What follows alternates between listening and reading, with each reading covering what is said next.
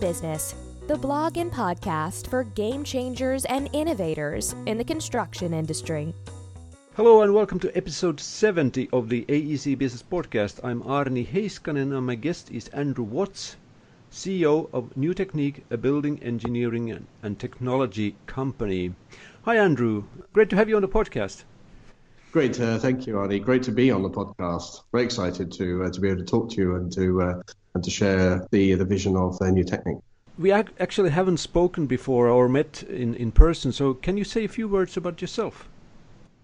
Yes, I'm an engineer and I lead New Technique. We design as building engineers. We design structures, facades, and environment, and we do environmental design and MEP for complex projects, high-profile projects with well-known architects and with the world's biggest firms of building contractors. That's all we do. We don't have any other kind of work. As far as I've seen your work, it looks very, as you said, very special kind of projects and very impressive. So how did your company first come about? We started the firm in originally. We got going in 1998 with work on the Federation Square project in Melbourne. This was where we knew the architect, and they needed a facade engineer and to do something that had not been constructed before. Now, I'd worked for various companies beforehand who specialized in doing difficult projects. So I worked at Jean Nouvel. I was the only kind of architectural engineer at Jean Nouvel's office in Paris at the time. I did a similar kind of role at Norman Foster's office, but always with the aim of setting up a firm which could be dedicated to the high-end engineering of complex projects. So we started in our first project. When I say our, by that time I was married to my partner, the business partner, Yasmin Watts. She's an architect and I'm primarily an engineer. And we went to Australia and we had to invent a building system out of nothing. Which was fantastic. By that time, we'd already had quite a lot of experience between us. Yasmin used to work for the architect Renzo Piano, and so we both were used to working on very ambitious projects.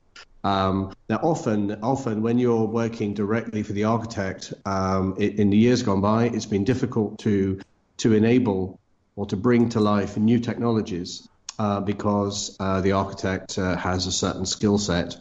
And that tends to be increasingly linked to urban design and not to technical design.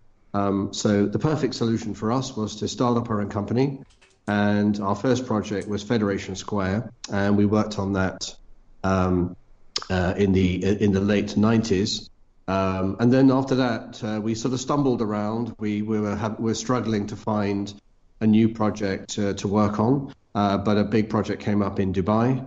And then in 2003, we moved to Dubai for the construction of a big project there.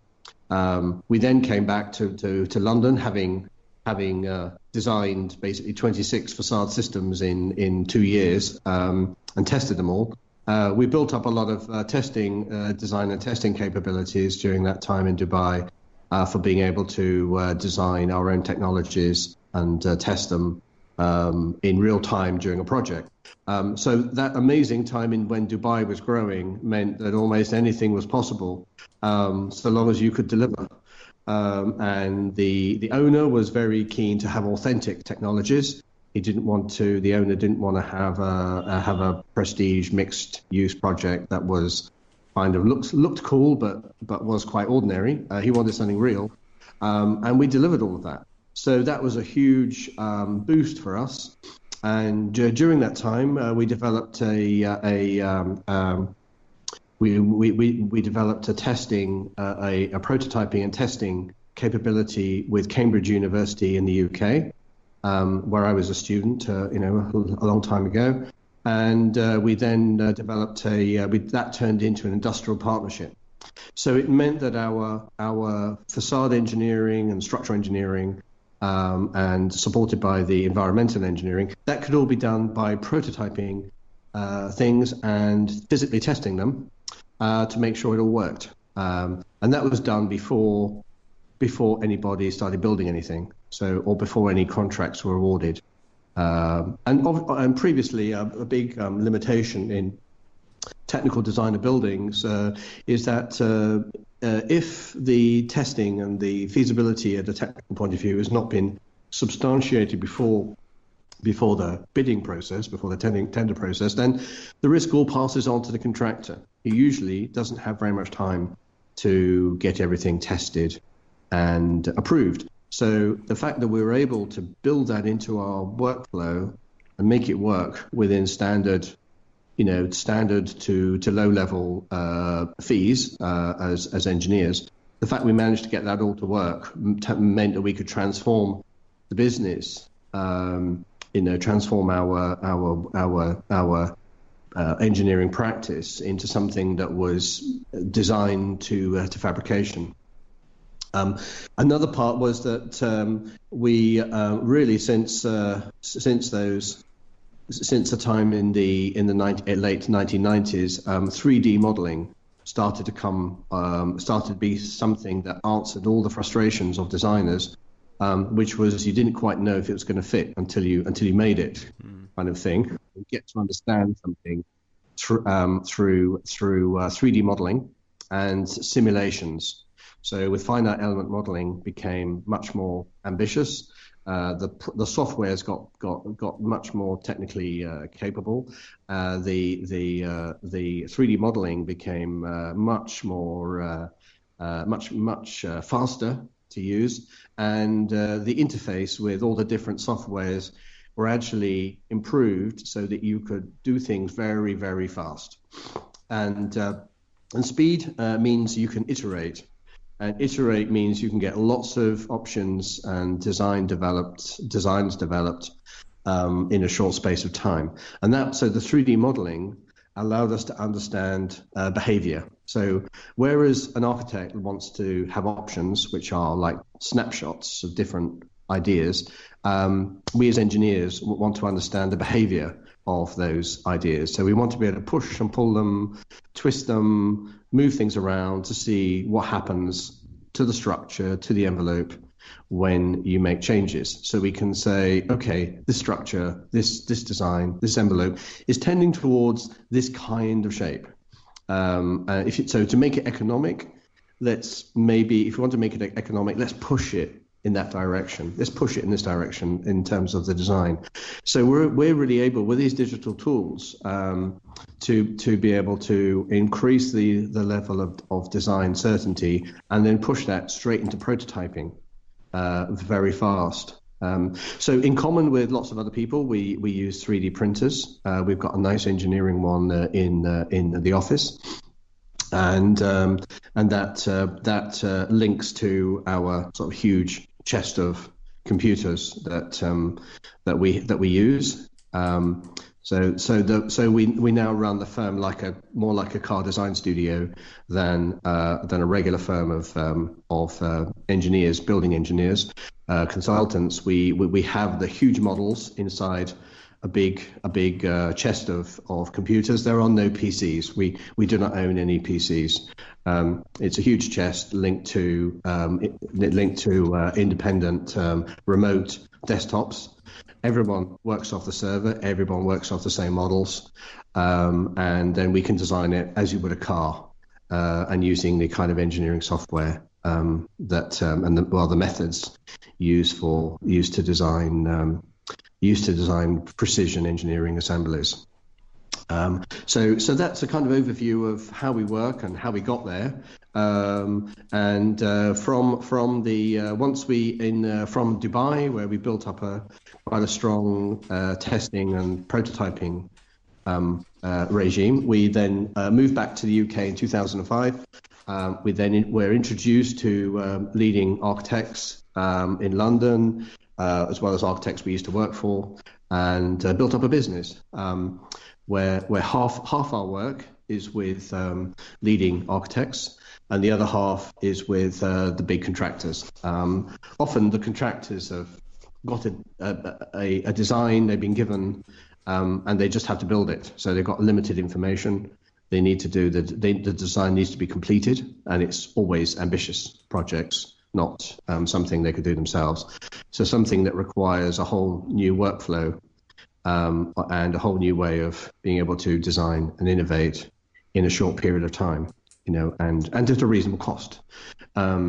So we've been working on projects over the past 12 years, 13 years now in the London office, and we've built that up. So we've strengthened our industrial partnership with Cambridge University Engineering Department, and we've got our own office now in Cambridge, which is a research and development office, and which is near the university. It used to be in the university, but we got kicked out because its kind of space is precious. So we've got our own office in Cambridge, and we're replicating that now in Oxford, just for because our research and development it needs to be done simultaneously across several projects, In addition to Oxford, we are opening 4 offices in the United States. We've opened one in Los Angeles. The second one was opened last week in the San Francisco Bay Area. So in Los Angeles, we're linked closely to UCLA and USC, two universities that can do the kind of testing, structural testing and environmental testing and technical support we need. In San Francisco Bay Area, we're now linked to Stanford, so we're getting the kind of testing going with them for mainly prototyping and some testing, and then two other offices that we are opening. One is in Atlanta, and the other is in Houston. Because we are linked in Houston, we're linked to Rice University for testing, and in Atlanta we're linked to Georgia Tech. So as you see, we need an elite university nearby for us to be able to deliver designs which are highly resolved to local markets. So we've got to be local. We've also got research going on with MIT and Princeton, but those we're not considering to be offices. Those are kind of getting things worked out kind of bases. So with the four offices, we are starting on projects across the United States, but based locally. And that being local is a new global trend, the local globalization, I suppose. Mm-hmm. And as part of that, we have opened an office in Riyadh in Saudi Arabia to serve the engineering design work we're doing on the Riyadh metro system across the several stations. So we've got an office there as well now, which we're linking to a Saudi university. In a certain way. Yeah, sounds really exciting to me. and thank you.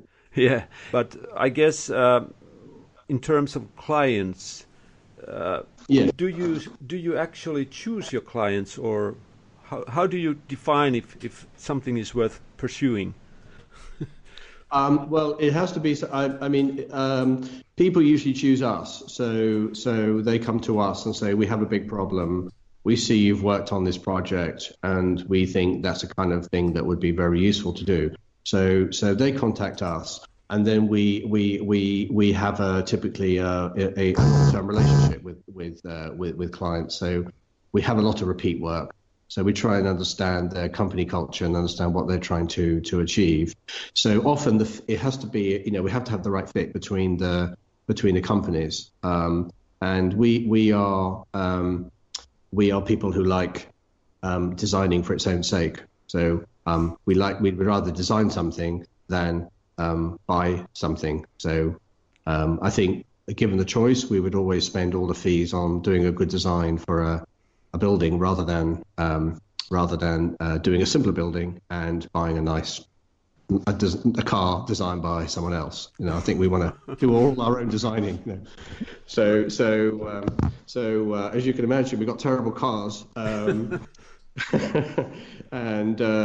so we like to work with people who enjoy designing for its own sake, because it's a public service, and it's our role to since we're lucky enough to work on these projects, it's our role to provide public spaces, public facilities for people who really enjoy just being in those buildings to add to life.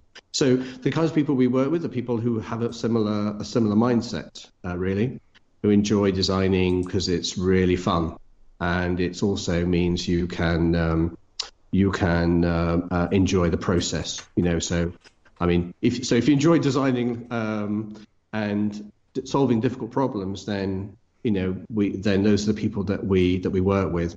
If somebody just wants something as a quick kind of idea, but without following it through, then that's quite a problem, because it's about delivery in the end. It's about execution. If you can't execute, then it's just a kind of a dream.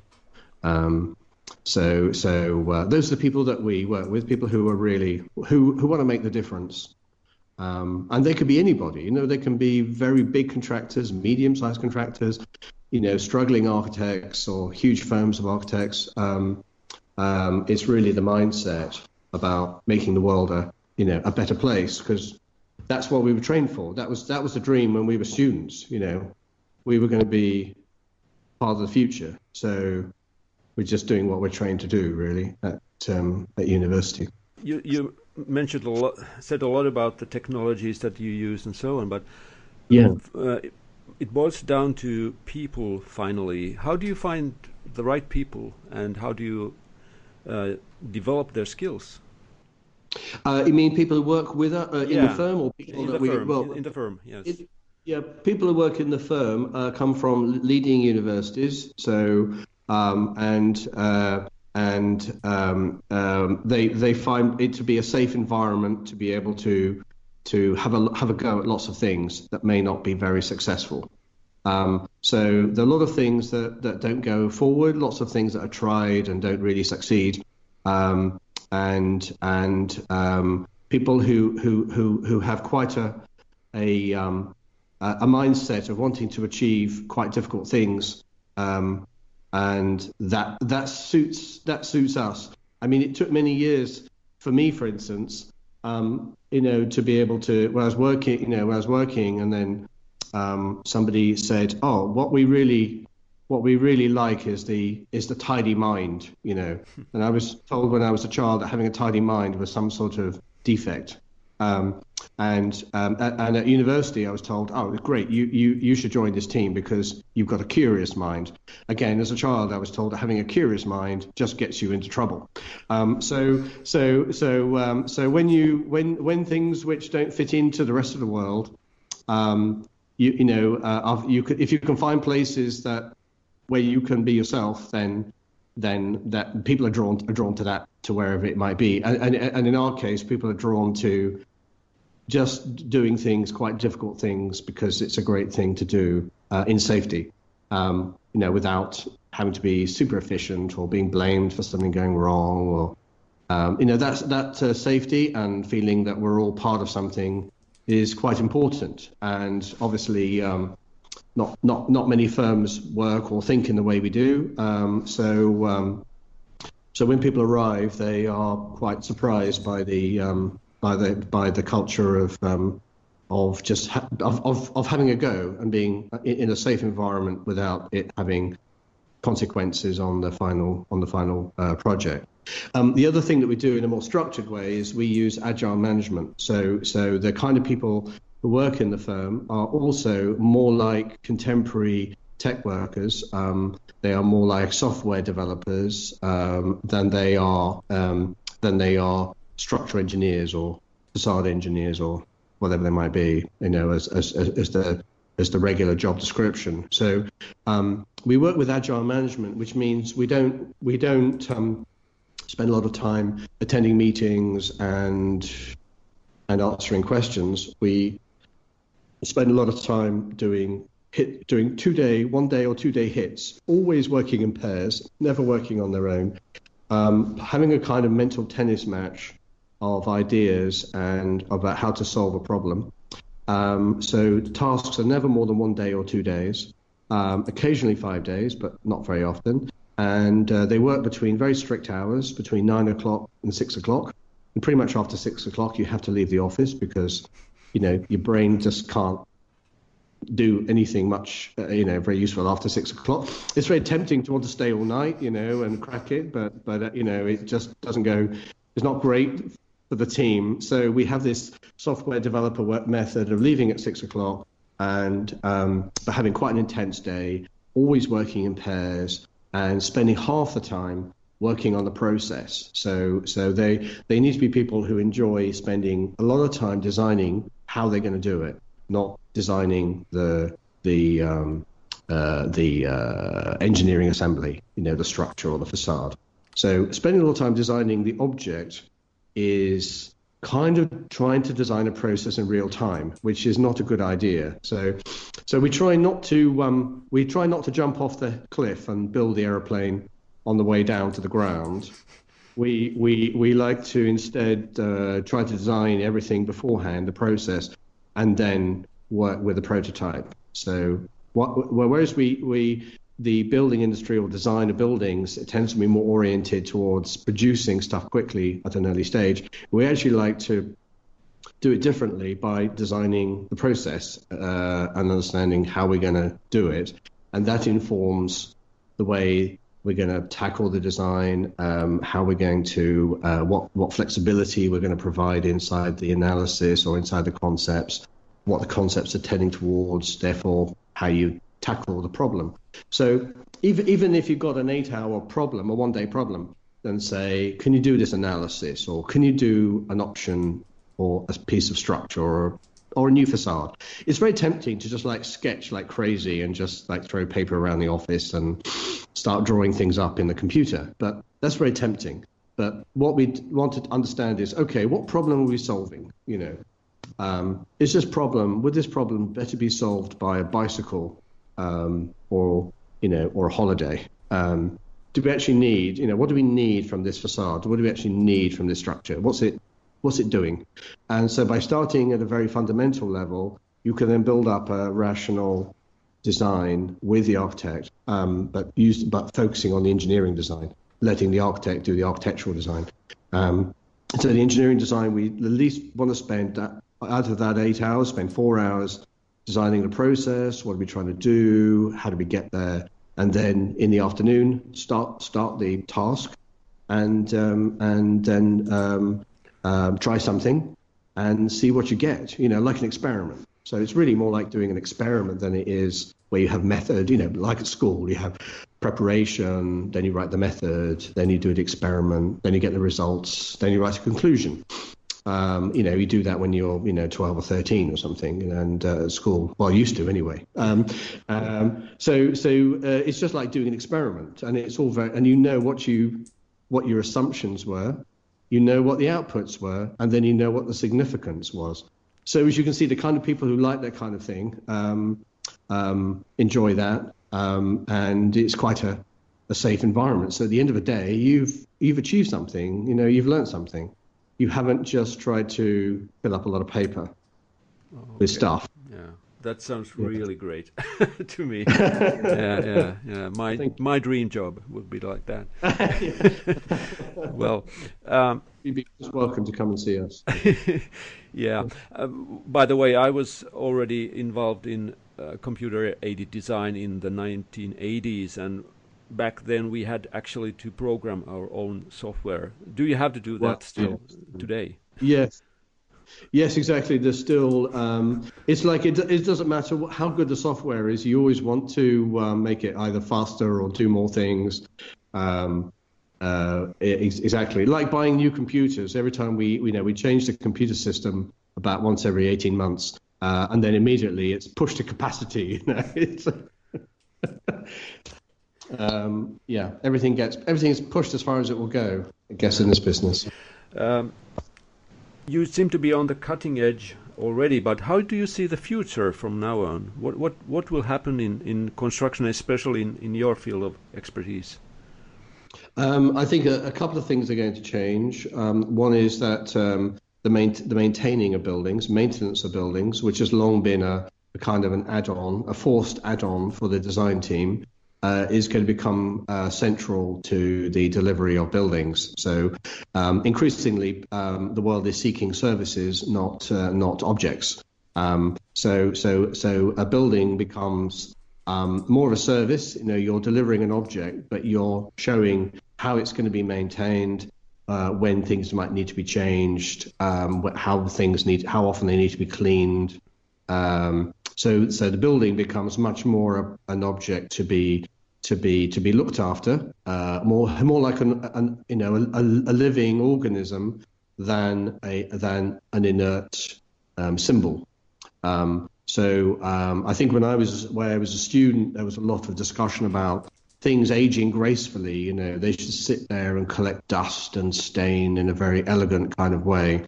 That suggested that you and your institution had been there for such a long time that you were very respectable as a result of inhabiting this graying, this sort of éminence grise, as the French would say, this sort of grey eminence of a building.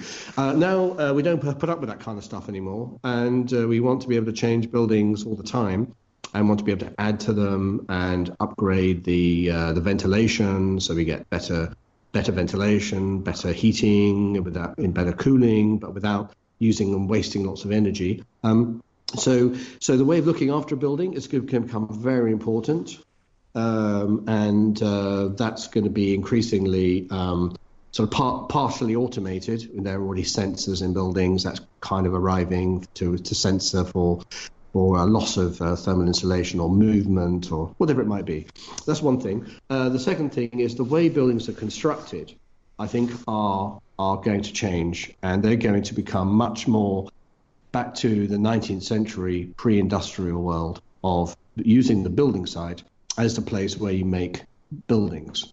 Now, in the building industry, we've just got round eventually to opening factories and making facade systems and pieces of structure and pieces of mechanical and electrical equipment in factories into modules and delivering them to site.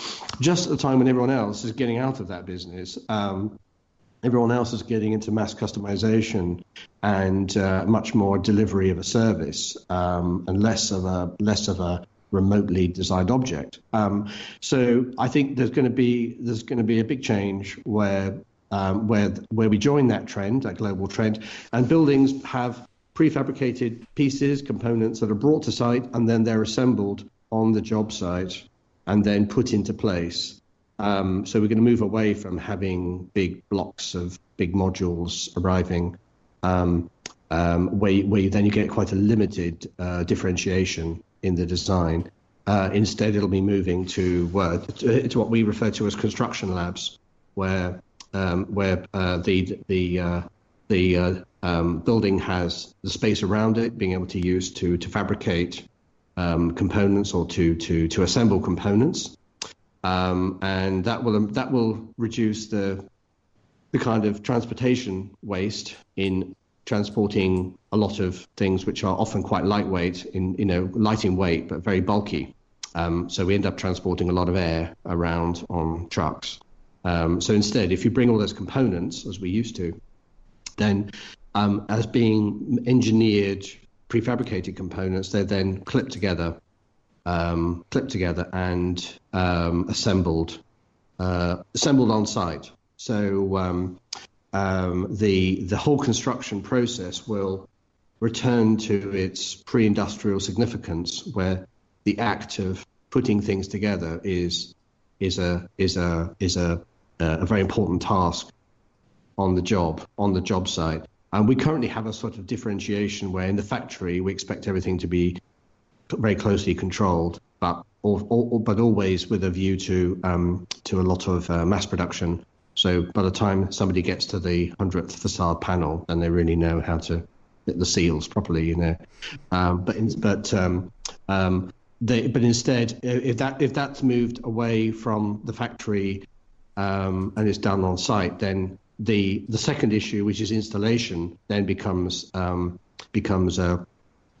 more significant task, because right now often with a steel structure with prefabricated facades, often you're simply installing things. So something has been made somewhere else, you're clipping it into place, and you have no real feeling for how the whole thing fits together or how it might be done better next time. So I think with building sites will become increasingly places where work is done, and increasingly places where people learn will learn during the job. So they become sort of universities of construction as well, where the skills of learning something happens every day, every hour. You're learning something new and you're applying it directly on the project, on the craft of the building. That'll move us away from the kind of bar chart world of I have a bar here that says someone's going to deliver something, and I have another bar that follows it that says someone's going to install it. Instead of that kind of late 20th century mass production kind of model, we'll be moving to a much more kit of parts, putting it together on site as a craft, something where we really enjoy doing it, and where we're doing that on projects, particularly in the Middle East, you can make things locally. So building contractors who've never done anything ambitious can suddenly do things which are very ambitious, because they get a lot of information from New Technic. They're shown how to put things together, and they can see that they can do it. There isn't the idea of having to import it from Europe or wherever it might be. They can actually do stuff right there and then. So the kind of local things being done locally as a result, made locally, the building being put together locally, generating jobs, generating confidence, generating education locally, possibilities, which are social, which we notice the kinds of people working on building sites in the Middle East. I mean, it's quite amazing.